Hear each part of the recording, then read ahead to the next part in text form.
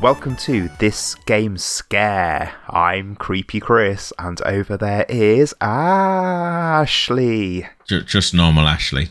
No, it's just normal Ashley. Ashley. No, I'm just Ashley. No, not today. Yeah, it's Halloween. No, it's not. It's Sunday. I was really. It's not even Sunday. I was really proud of that. I channeled. Okay. I channeled the Treehouse of Horror. When are you not proud of your every other one? Silly intros. Every other one? Bullshit. The face that you pull when you're saying those silly intros. The face that I pull is because I'm anticipating just the vitriol, the anger. Yeah, that is me. So it's just a bit of a game. That's why I do it. It's just to amuse myself, really. Okay, a different way to say that is to wind me up. Yeah, antagonise. Yeah. Cool. But it's Halloween today. I'm great. No. How are you? Is this going to be an hour of just you doing the Monster Mash I'm cheap version? Okay, great. Good. Yeah. Good. I've read Dracula this week in preparation for Halloween. Right. Have it first time or? My first time. Right. You like it? I did like it. I liked it a lot. The first bit where it's all about him in the castle, there's a bit where Jonathan Harker sees Dracula climbing down the wall, and it made me do a little shiver. It was quite chilling. Yeah, it's good. Cool. I studied it. Did you? I studied it. Yeah. Boring. I know, it's good. Well, it's not boring, but there we go. You're boring. Have you done anything for Halloween this week? No. Oh. Like what? I went to work. There you go. Went to work. What are you going to do on Halloween itself? Nothing. Close the curtains. Great. Why? What are you doing? Well, nothing really. But I'm just trying to just chat about Halloween, get people excited. It's the season. 'Tis the season. You're doing a Halloween game, aren't you? Yeah, I am. So I'm getting you all greased up, juiced ready. Up. Yeah, juiced up. Do you want to do the spiel then? Please. Okay. Well, this week we're doing this game where you explore the kingdom of Gallowmere, hacking and slashing, and it was released ready for Halloween 25 years ago this week. No. I would guess it's MediEvil because that's 90 like late 90s. Yeah. Okay. It is MediEvil. I don't know anything about MediEvil, but 98 was the tip off there. So yeah, I didn't play MediEvil. I saw it. It looked like I liked the cover of MediEvil. I liked the character. But yeah, didn't really play it. Yeah, Daniel Fortescue, the character. No, I didn't think you would have done because it's a PlayStation joint. It is. You didn't have access to it. Yes, I've played a lot of those, though. Pardon? Through my hooky mate. Oh, I see. But you never played this one? Nope, never. Right. Well, from what I remember, it's pretty good, so I'm quite looking forward to playing this. MediEvil is an action-adventure hack-and-slash type game. Have we done any hack-and-slashing games before? It's a good question. I'm not as good at remembering what we've done as you, so off the top of my head, I would say probably not. No. It depends how you look at it, because like the Golden Axe, Streets of Rage, you could kind of beat in the same ups. Yeah, and with especially with Golden Axe having weapons, you could maybe argue that that's a hack and slash. Yes, because there's a lot of similarity between hack and slash and beat 'em ups, I would say.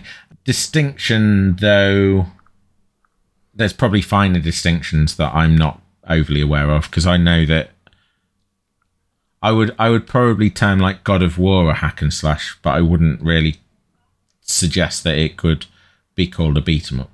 Okay. So maybe there's more of a distinction than I'm allowing for. Possibly. We haven't done God of War anyway, so it's a moot. No, we point, haven't. No, I was just And MediEvil is a single player game, and it released, as I said, October 1998 for the PlayStation 1. Yay! PlayStation 1. The game was developed by Sony Computer Entertainment Cambridge, and we've encountered them in the last 30 or so episodes because that was the same team that created James Pond, which we covered back in episode 147. Really? Right. Great. Okay.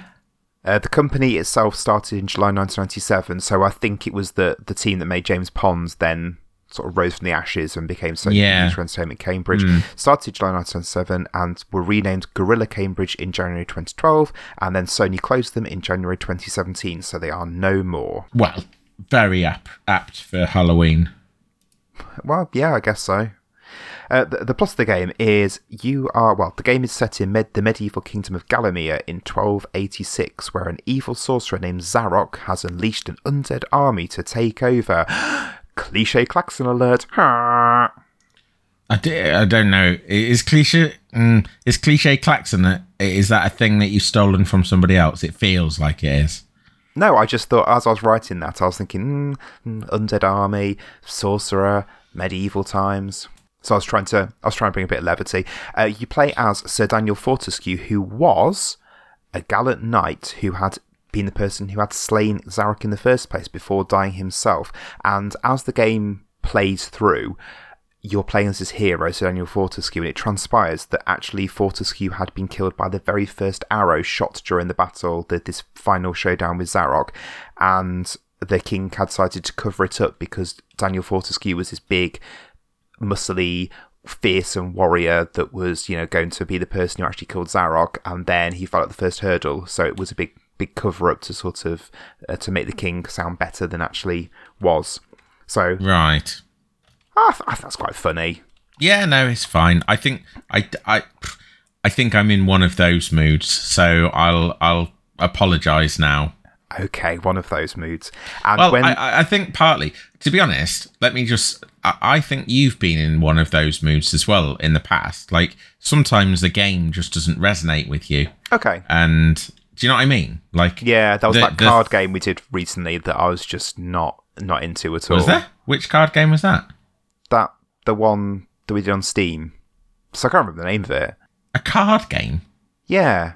We had monsters. You were battling. Anyway, so I don't know what it was, but even it's just I think the idea of going back and playing a hack and slash PlayStation 1 game, it sounds good, sort of, but actually I think in practice this is going to be one of those. I think this is going to be a bit of a one. Okay, but we'll see. I'll try and be brighter. I'll try and be happier about what we're doing right now. Yeah, that sounds good. It's definitely not a waste of our lives. It's fine. We're spending our time well. It's fine. We're good. Keep going. Let's keep going. What a sobering thought. It's definitely not a waste of our lives. Jeez. It's not. You're right. All right. So when Zarok casts this spell to unleash the undead army, he accidentally brings Fortescue back as well. But obviously Fortescue had been killed during battle, so he'd been buried in his armour, so he is brought back as a skeleton in a suit of armour, and that is the character you play as, a skeleton in a suit of armour. And Daniel Fortescue sees this as an opportunity to kill Zarok once and for all, to redeem himself, and thereby enable himself to ascend to the Hall of Heroes. The game has this whole thing with almost like kind of like Viking mythology, I suppose, where you've got if you were the bravest of the brave warriors, it was the Valkyries, wasn't it, in Norse mythology, that they would take you to the Hall of Heroes, and I think it has that here. So he's seeing this as a way to finally get himself into the Hall of Heroes because he didn't the first time round. Lovely, how romantic! What a wonderful setup for a game. Genuinely, actually, I'm being facetious, but it does sound good. I think as a setup, yeah. And as a motivation, great. So a link to the Hall of Heroes, each of the levels, and I remember there's a lot of levels, and I think there's an overworld as well, I can't quite remember. Each level has got a thing called the Chalice of Souls, that as you hack and slash and kill enemies, their souls top up the chalice, and once the chalice, what's the phrase, brimmeth over? Yeah, if you like. I don't think it's a phrase. And once the chalice runneth over and you have the chalice filled up, you will then receive a reward from the Hall of Heroes, such as weapons and things like that, which will presumably make subsequent levels a little bit easier. As you're battling through, you can use lots of different weapons. There are close range weapons, there are long range weapons, and you can also interact with scenery. You can also, if you're in a bit of a bind and you've run out or something, you can rip off Fortescue's arm and use that to not tickle enemies, but fight enemies. Nice. There are 23 levels, and you can only access the true ending if you get the chalice filled up in every single level. Now, I found this game really, really, really, really difficult. So I had to use a cheat to open all the levels, and there was a cheat, and I could still remember when I was getting my notes together for this, I could still remember the cheat for the game. I think I got this game Christmas 1999, so this is practically 25 years that this has been buried in my memory, because it's quite a good cheat. The cheat code is it uses the PlayStation control pad. If you imagine up is U, down is D, left is L, and right is R. Triangle is T, circle is O. I think that was it. It's then basically using those letters T, O, U, D, L, R. The cheat codes are all kind of words and phrases that use permutations of those 4 letters. So the big cheat code that I used that gave you invincibility and unlocked all the levels was to toot loud, roll troll to door. Okay. So it is a clever way of organising your cheat codes to make them more memorable. Yeah. Than just button combos, but up, down, left, right. That made no sense. So it doesn't make sense. I'm taking issue with that. There you go. But I imagine with those 6 letters, it's probably quite limited as to what you can actually write and whether it could be semantically correct, I guess. Yeah. So I think I got about 3 or 4 levels into the game and found it too tricky, and then used that cheat code and then had invincibility, and I think I just kind of went into each level and had a bit of a play about, and that was how I played the game. I distinctly remember there is a level set in a cornfield with scarecrows that come to life, and there's a little intro FMV when you go into the level of a scarecrow in the foreground, and as Fortescue walks past in the background, it kind of turns and looks at him, or it turns to look at the camera or something. And I found that, I was 13, I think, when I was playing this. I found it so creepy. So breaking the fourth wall. Halloween. Well, it's just the whole like Goosebumps. In the Goosebumps books, I found the ones that were about things coming to life, like the living dummy, and there was one about snowmen that came to life, and there was a couple about scarecrows. I found those ones really, really scary. The ones about like the haunted mask or the say cheese and die, the camera, fine with those. The ones about everyday things that came to life that are humanoid in appearance, did not like those. So I think the scarecrow was that as well. There was also, I remember an episode, do you remember Round the Twist? I've got it on DVD. Have you? Why have you got that on DVD? Because it's really good. Is it? Is it? Yeah, it is. Oh, it is. It is really good, yeah. Well, there was an episode of that I must have been about 5 that I watched, where there was a scarecrow and it chased them up the lighthouse, and I can still even now remember the shots of the scarecrow chasing it, and I found it absolutely terrifying. There's There's a thing in Australian film tradition called or not just Australian, to be honest, like Australasia, including New Zealand. Peter Jackson's a part of this kind of tradition. It's called the Australian Gothic. Okay. And it's a bit of a, I don't know whether it was a considered thing, but there was certainly this aesthetic that was adopted in the way that they shot films, the way that they framed certain scenes or shots, that was to heighten the grotesqueness of the human. And there was also, if you think things like Brain Dead, Peter Jackson's Brain Dead, and The Frighteners, those 2 films, so you'll find that there are these really quite obscurely angled shots that make that really emphasize like the weirdness of someone's nose, or the weirdness of the shape of their face, or something like that. And it was all to try and make like this, to create this distance or gap between the audience and the viewer. And Round the Twist, even though it's a children's television show, it kind of embraces some of the aesthetics of the Australian Gothic movement. The shots I can remember was you kind of look in the lighthouse stairs, and the scarecrow is going up, and it comes in from the right, and it kind of goes so it's facing the camera, and then it passes the camera, and then you can see its back as it goes up the left. And I think it had its arms stretched out like a Scooby-Doo villain. It was as it was chasing them. Yeah. But that would kind of go in with that, wouldn't it? The close-up of it. I mean, maybe not quite to the extent you said about with noses and stuff, but there were lots of other elements to Australian Gothic and the way that they created that aesthetic. But Round the Twist just does a lot of it. Even just the casting of its actors, like there's the kids, and the kids are quite I know this isn't what I was supposed to be talking about. Sorry, the kids. The kids are kind of like quite, if you think traditionally normal looking, but when you extend out to the supporting characters, even their dad's kind of like a transitional character between the beatific children. Who are our avatars, and then the outside world, the villains, if you like, if you remember the family that lived down the road, they were all kind of a little bit off the beaten track in the way that they looked. Do you know what I mean? So even just the casting, and that's something that casting in Australian Gothic films would do as well. Like they were kind of looking for characterful people. They weren't looking for Kylie Minogue. They were looking for not quite the Elephant Man, but they were looking for people that had very somewhere in between specific physical profiles. Right. I don't remember anything about Round the Twist at all other than that shot of that episode. So well, it's really good. Yeah. Well, I'll take your word for it. Segue, tangent, whatever. Still, I think that, and I'm sure that lots of adults believe this of their own childhood experiences across the board, but the 90s was like this boom time for children's media, and there are certain things that I think that I would like to share with other people if I got the chance. So like things like the Moomins was an anime that made it over here, and was big on our television. I've got those on DVD. Yeah, I loved the Moomins. Do you ever watch the 80s, the stop motion with?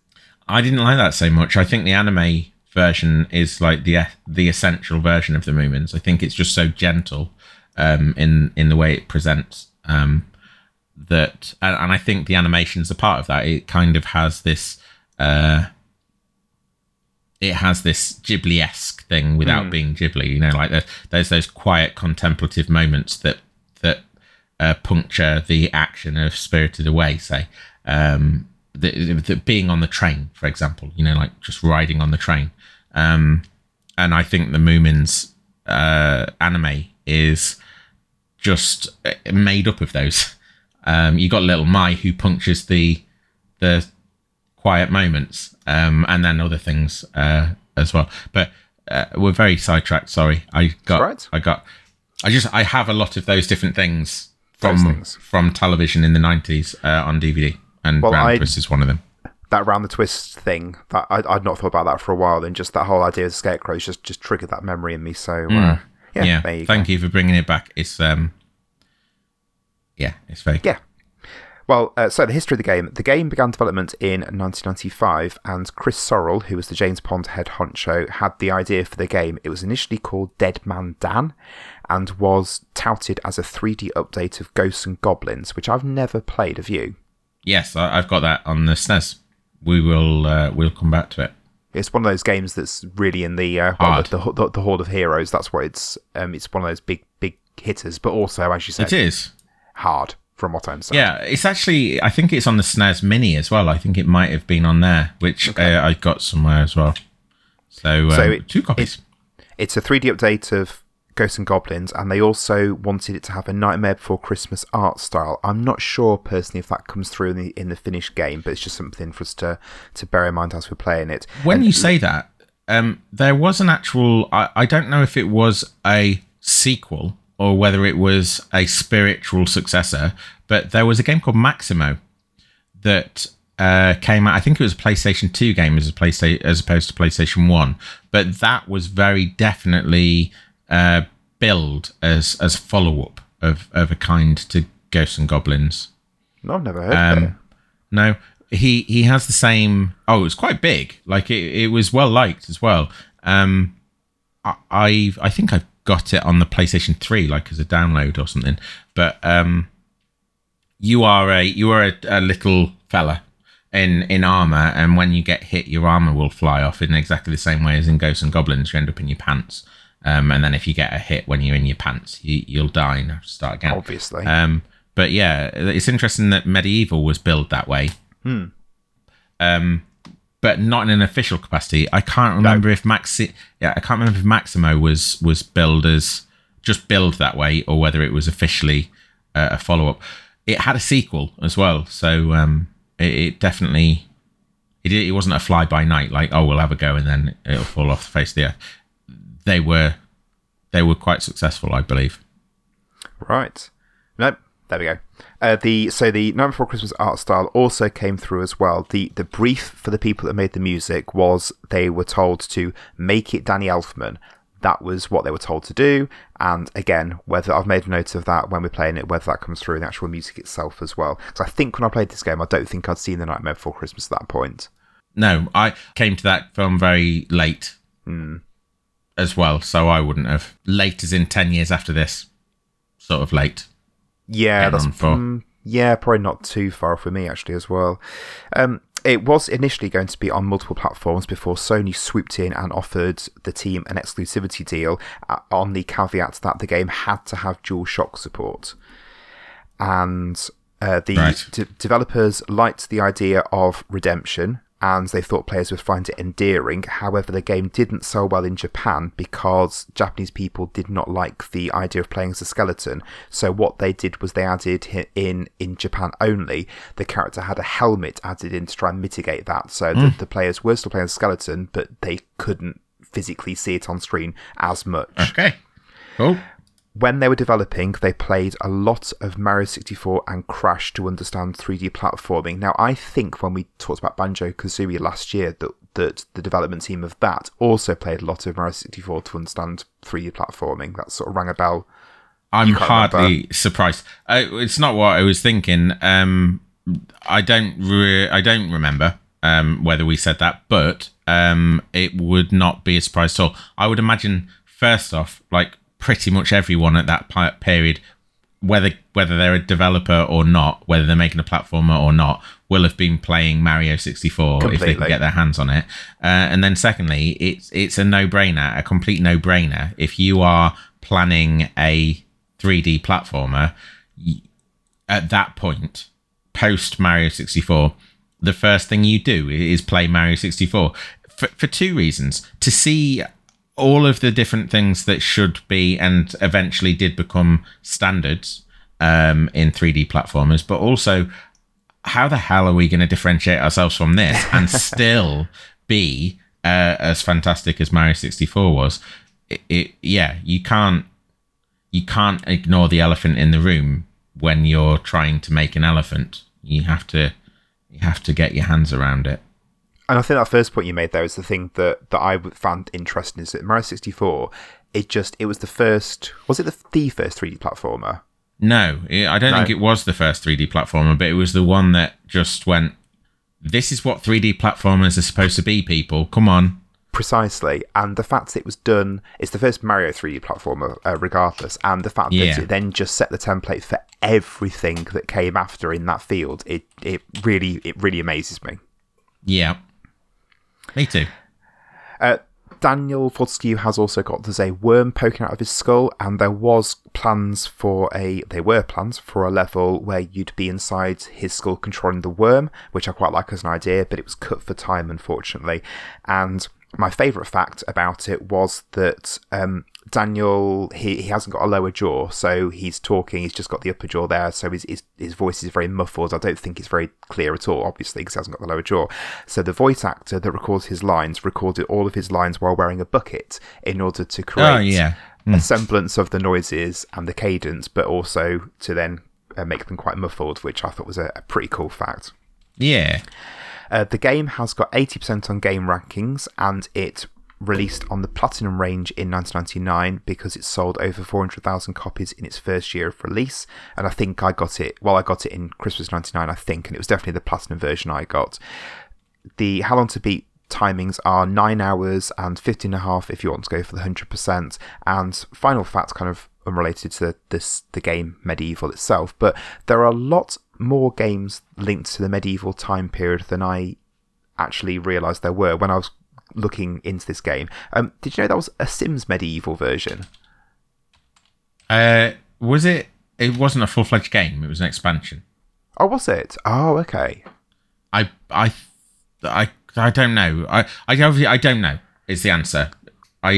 There's like a dredging of my mind the canals in my brain, makes me think that it was an expansion. I like the idea of doing a Sims game in a castle and having all the trappings that come with that. I think that's pretty cool, personally. Yeah, it's a sensible way to broaden out the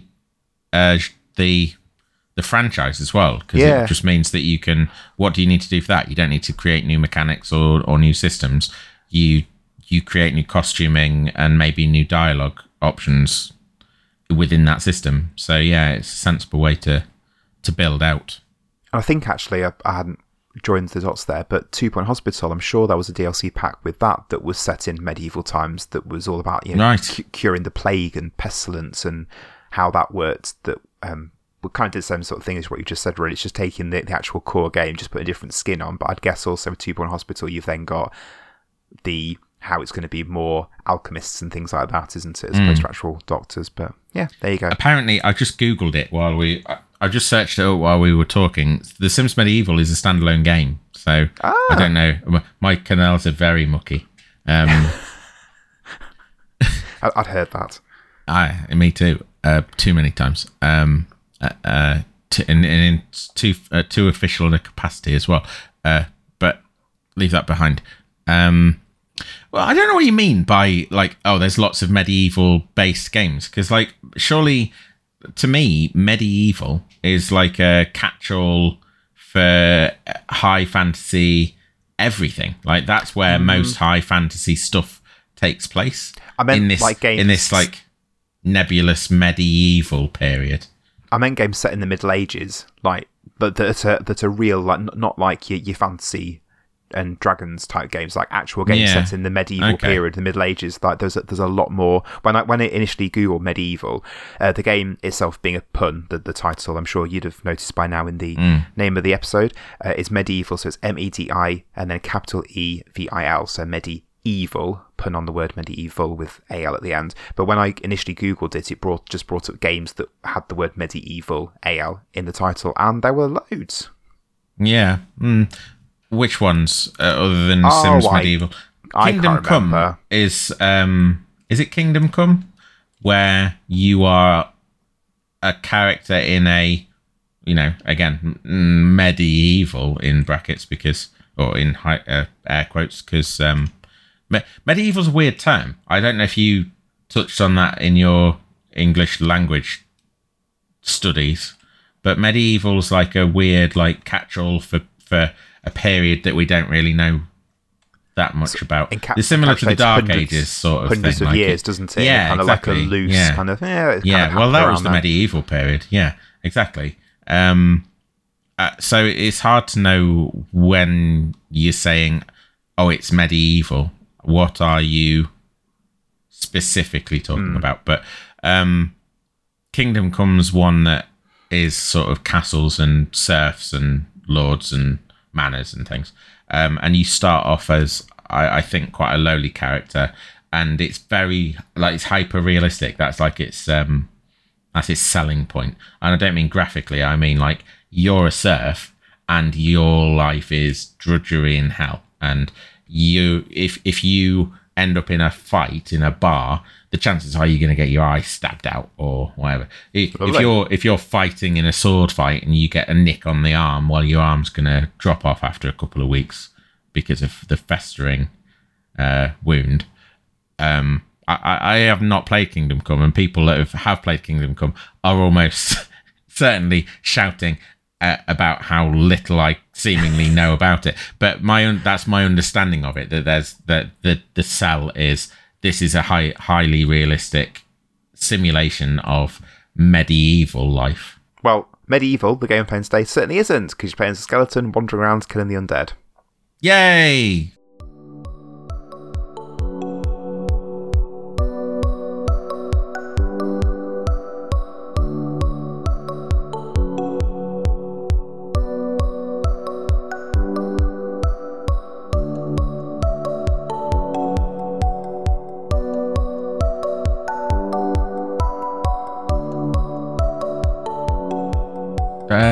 Skeletons. Scary.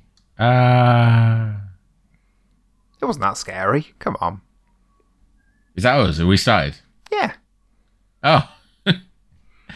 No, it was. I can't believe that's how we're doing it. It wasn't. It wasn't scary at all, was it? But it was pretty good. Like, I was surprised. Yeah. I mean, this is now the second week in a row. I can't remember what it before City Skyline, but it's where we've come into it, and I've got nothing but praise for this game. I think it's great. Yeah. I mean, the things that you could maybe knock it for are actually, you just have to give it a bit of a pass on. So if we kind of touch on some of those first, and then talk about the rest of the good stuff.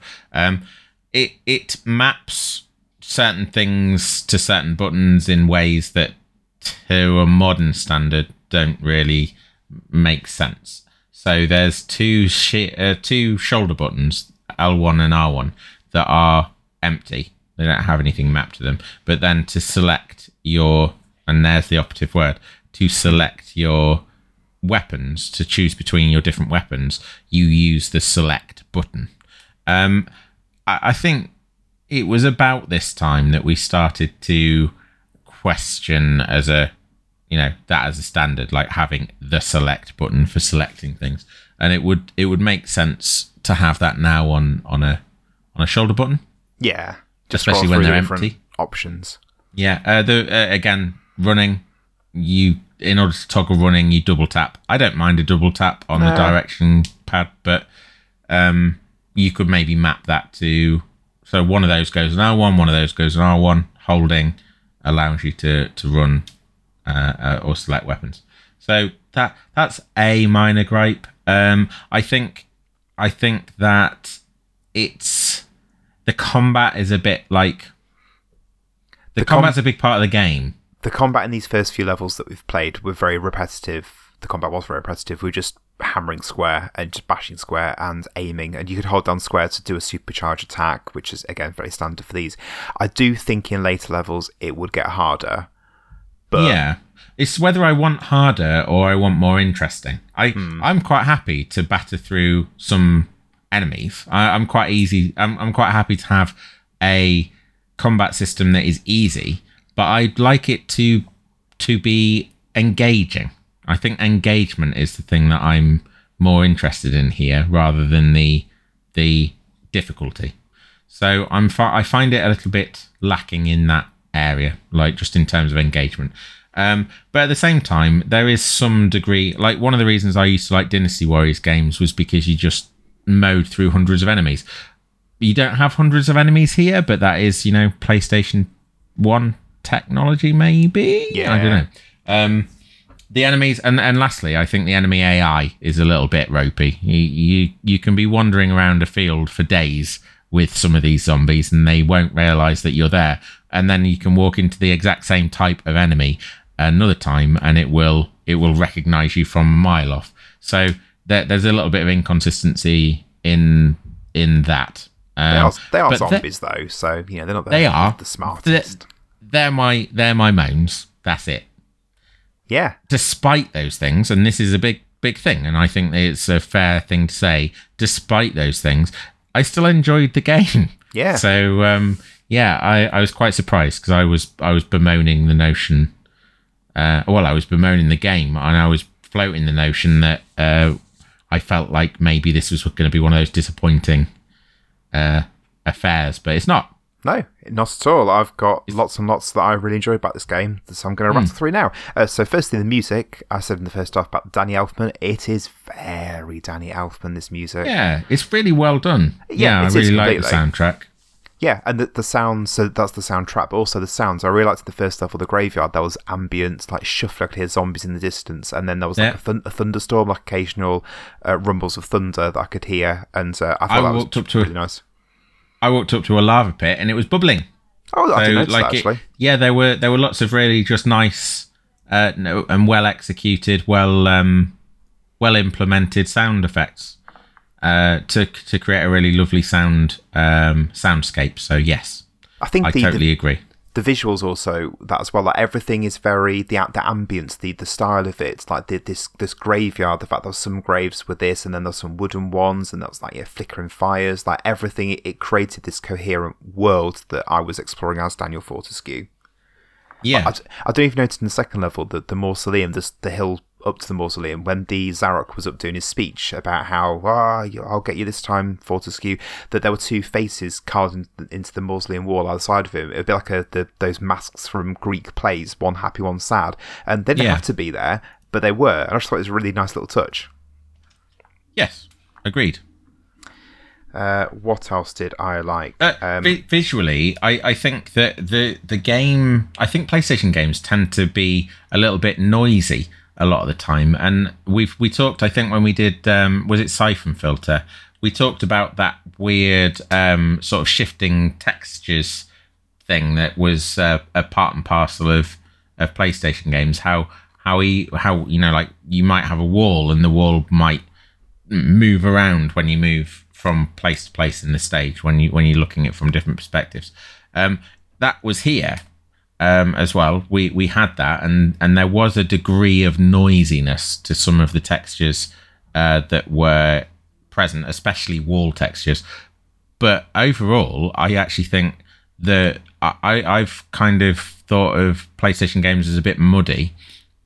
This here, it had quite a weirdly for a game based around zombies and medieval times, it had quite a vibrant presentation, and that really served it well to make sure that everything was very readable on the screen. Characters stood out really wonderfully. Zarok, when he was stood outside his awful mausoleum, he's like a brown character. He just popped out from everything around him. So like that was just a really good example, I think, of how they got their colour matching. Whatever that is, like their colour contrast, their colour selections. Yeah, exactly. They got that. They did that well. They did a good job of that. I liked his voice during that speech as well. The guy that provided his voice is one of those people. I didn't jot down his name, but he's someone who popped in lots of like over. Like lots of 1970s. I think he's been Doctor Who, like that sort of thing. But he has died within the last sort of 10 years or so. So there was in one of the more recent in interpretations of this game, there is some sort of tribute to him. But his voice acting was good. That also extended to the other characters, the gargoyles. Their voice was very reminiscent of Gollum, and this was obviously pre Lord of the Rings as well. But I like it was just so atmospheric. The way they were sneering and talking to Fortescue in the Hall of Heroes. When I did the first level and filled up the chalice and went to the Hall of Heroes, the guy I was talking to, the way he was being a bit toadying towards Fortescue as well, I realised that's a bit of character coming through. Yeah, so some of the elements of character on show kind of put me in mind of Discworld. I don't know if that was something that was in the developers' heads, but that crossed my mind was definitely, as well. But both the world as a general sort of the general feel of it, but also specifically the Discworld game. We talked quite a lot about the voice acting in that when we were playing it, and I think some of the voice acting here kind of and maybe it's a genre thing, maybe it's like people following generic conventions in terms of the characters they're trying to present, but I think it was a strength regardless of what they were doing or why they were doing it. I think it was a massive strength, and actually, I really enjoyed the voices. The intro cutscene, which was quite long as FMV, but really good considering this is a PlayStation 1 game from 1998. I was very, very impressed by the cutscene, the quality of it. It actually made me think of exploring Unseen University in the first Discworld game, the style of it. And again, you said that's a bit of a genre trope, I suppose. But it just, they look good. And the intro cutscene, very, very, very impressive as well. Yep. A camera, you sort of said about camera. They didn't say about camera. That was when you're L2 and R2, yeah. So we talked about how this came out alongside Spyro, and how the L2 R2 to move the camera left and right was in Spyro as well. So maybe this was the genesis of that being how you control the camera in 3D platforming. But with this one, it feels sensible, doesn't it? In the absence of, I mean, that's something that we need to talk about actually, the DualShock thing. But we'll pick that up again. What I was going to say is, in the absence of a second stick to control your camera, it makes sense to map it to L2 and R2. You've got the directionality of the buttons in the names themselves, which will help you in terms of, well, if I press this, it'll move it left, and then press if it'll move it right. I don't imagine that it was... They weren't talking to each other, Spyro's developers and MediEvil's developers. It's just that they happened upon the same solution around about the same time, 1998. Yeah. So... yeah, it makes sense. That's also something that wasn't in Mario. Mario had that very dynamic camera that followed him around, and that you could recenter on his back, but for all intents and purposes was out of your control for the most part. Yeah, you also had like the first person type camera, and you could kind of move it around with the C buttons. But it was I kind of feel like, I think that's the solution that we've got here with the L2 and R2 to pan around your character. I kind of prefer that to the implementation of camera control in Mario 64. I always felt like I wasn't in control in Mario 64, but then maybe that was the point. It was trying to take that complexity away from the player. Potentially, but this is, like you say, it's simple, it's clean. You just want to go left, you want to go right, easy peasy. I also noticed there were a few points where I had Daniel positioned quite close to a wall, that when I was trying to scroll, if the camera was unable to go around him cleanly, it would then zoom in quite dynamically, and if I held the button down, it would then zoom out again once it was able to do so. Now I can think of some 3D platforms where it would just get as far as the wall and then stop, and then you'd be stuck and have to rotate around the other direction. So the fact that they thought about that and implemented that like that in this game, I thought was again very impressive. We've said it before, a 3D platformer, if the camera isn't implemented well, the whole game falls down around you. Whereas on his face. Yeah, it is done very, very well. Yes. Yeah. DualShock then. I said in the first half that Sony signed to have DualShock support as part of their exclusivity deal, and neither of us could actually get the DualShock working, so not sure what happened there. Immediately for D-pad, yeah. No, that might be something to look into and see if we can figure out. But yeah, it wasn't for the worse. Like, controlling 3D anything, controlling anything in a 3D space doesn't feel ideal on a D-pad, but the character controls in MediEvil, they feel on the best end, the very best end, frankly, of controlling a character in a 3D space with a D-pad. If it was mapped to a stick, then all the better, but I didn't necessarily feel the lack, if that makes sense. I was just surprised because you'd specifically mentioned it in the first half, and then it wasn't. Yeah, not Maybe sure. It just didn't work out. Do we know when Ape Escape came out? Because Ape Escape, I think, was certainly maybe not the first game with DualShock, but it certainly was. I think it was sold alongside the DualShock controller, and touted as the game. Ape Escape was the one that you had to have the DualShock. You couldn't play it without the DualShock. That's right. Yeah. So just while you look into that, then the other thing with the controls, you talked about the running already, but there was a really nice touch with this where if you're running and then change direction, he did a little skid and to then change direction, and that was just, as you said, the character, the way you controlled him, it was so tight in every sense. It was very, very good. Yeah. Ape Escape was 1999, so after this, which is interesting. So I've just had a little look, and Ape Escape came out in 1999. That was as you've said, the first game that required DualShock. And when we say DualShock, I think in the context of what I'm about to say, we need to be clear. It was the analog sticks that it mandated in Ape Escape.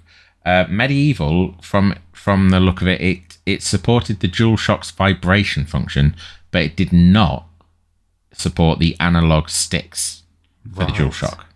So that makes sense to me again. We're in this transitional period, moving from the first controller for the PlayStation 1 into the era of DualShockery. And the vibration was actually, again, a big thing. There was like this, I don't know if you're familiar with this being in existence. I don't think it really did great numbers, but there was a non-DualShock controller without the sticks that also did have vibration. That existed. Right? Yeah, this is a transitional period, like 98 into 99. We're moving from the stickless era into what became the standard, like having a pair of sticks, analog sticks, to control cameras and characters. So it kind of makes sense to me. Like they they've gone, well, what is the feature set of the DualShock? We can probably implement vibration, but the rest is too far beyond us or something. I don't know. It seems fair. And vibration is now standard, isn't it? Have you noticed, actually, as an aside, have you noticed the vibration function in Mario Wonder? I've heard about it. I'm playing it on a I'm playing it on an 8BitDo controller, the 8BitDo Ultimate controller, and I don't know if I'm missing out because of that, because I get quite strong vibrations, but what I think you're going to tell me is about the music that it plays. Yeah. So I'm not getting that. When you're in across music blocks, it will create different pitches as you go across. You can almost play it like a piano, and I noticed that the controllers was vibrating at the same time, making the same sounds. And I was like, well, there's no speaker here. So what it's doing is it's making the Joy-Cons vibrate at a specific amount to create frequency. A frequency. Yeah. So how incredible is that? So there you go. Yeah, that is how speakers work. So you have a little membrane, and the membrane vibrates at particular frequencies, and that's what causes the sound. So it compresses the air in front of the membrane in the speaker, and that's how sound works. That's how our mouths work. Like it's air compression. So vibrations, that's the general principle behind electronic sound. Every day's a school day. I learned something new. I'm looking at speakers over there right in front of me now. So Hall of Heroes. I really liked when I did the first level. I found the chalice, which was a small puzzle to get at, which I had to figure out. But I liked that I had to figure it out. There was no help text or anything. I had to puzzle that out. But very simple anyway. Got into Hall of Heroes, and then there were 4 characters I could speak to. Each of them offering me a different thing. So I then had the choice as to what I could then use for the next level. So I chose a crossbow.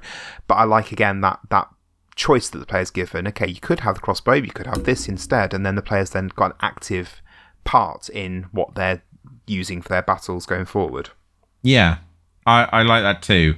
I think the chalice, the way that they did the chalice in that first stage as well, it was like an optional puzzle that you had to solve, but you get enough incentive that you might actually want to go and solve it. So I quite like that. You've got choice even there. Like, can I do without the thing? Do I actually want to engage with this puzzle? It suits different play styles, different people.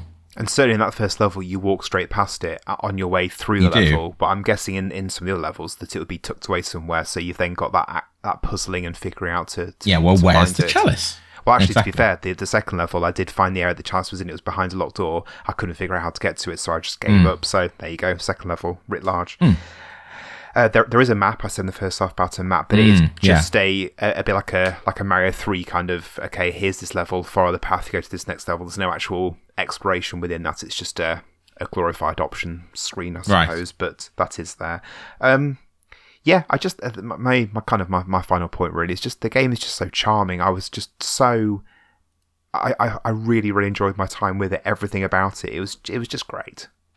Yeah, I did too, and I'm really glad to have played it. I don't think I'll go back to it, but I think that's fairly par for the course for most of the games that we tackle. But I'm not unhappy to have had my understanding of it and view of it corrected. I'm very glad to know better.